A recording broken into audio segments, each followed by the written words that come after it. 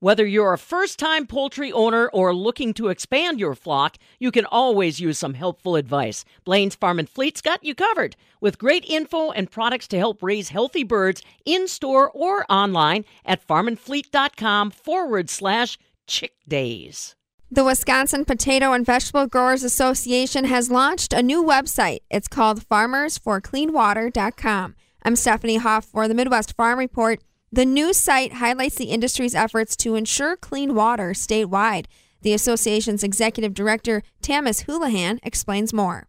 Well, the farmers do such a great job with water conservation that we felt it was time to highlight some of their initiatives.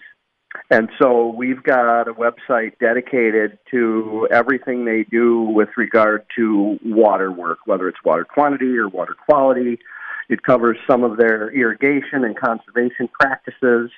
It highlights a producer-led watershed protection grant that we received this past year, where we have 6 farms in the Little Plover River watershed who are working really hard to maintain the flow of the river and to improve the overall quality of the water in that watershed. And that ties in directly with the Little Plover River Watershed Enhancement Project, which we're also working on with some of those same growers. And so the website is just a way to show all the good things that the farmers are doing.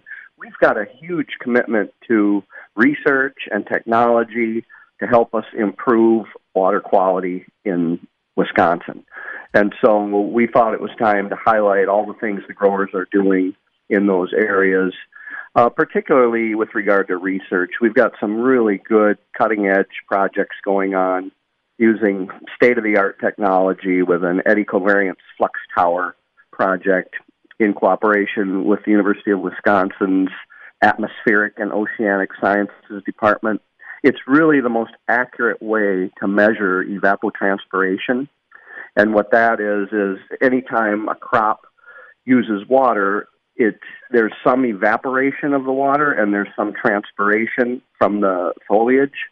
And so this flux tower measures that very accurately, and then the growers know exactly when and how much water to apply through their irrigation systems to meet the crop's optimum needs.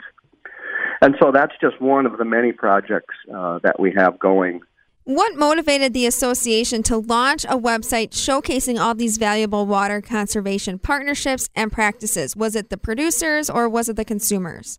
Well, part of it was the fact that, there were a number of water bills brought forth in 2020, but with COVID, a lot of them were stalled in the legislature.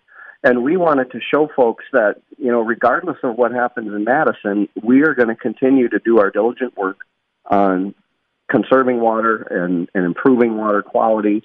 And we just thought, it's time to show some of the excellent things that our growers are doing. And so we just have so many success stories. We wanted to highlight them all in one place.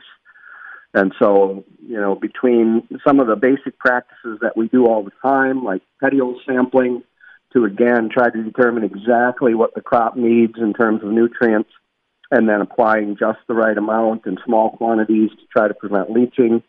We're using low-pressure irrigation systems with drop nozzles, trying again to prevent evaporation and putting the water very low to the ground, right into the crop canopy. There's all kinds of things that we do every day that conserve and protect the water and the environment, and we just thought it was time to let the world know about it. Yeah, is it only potato and vegetable growers that are highlighted on the website, or is it farmers of all commodities? It's primarily potato and vegetable growers, but we do have a dairy farmer who is part of our producer-led watershed protection grant, Phelps Dairy Farms, and they've joined the WPVGA. He grows some grain crops in addition to his beef and dairy operation. And so it's generally speaking about potato and vegetable growers, but it does talk about agriculture in general, and it also touches on, how we feed America and how critical agriculture is to our state's economy. I mean, specialty crops alone, are valued at over $1 billion annually. with an additional $5 billion value and 35,000 jobs in processing. And that's no small potatoes. We're really proud of this Farmers for Clean Water website.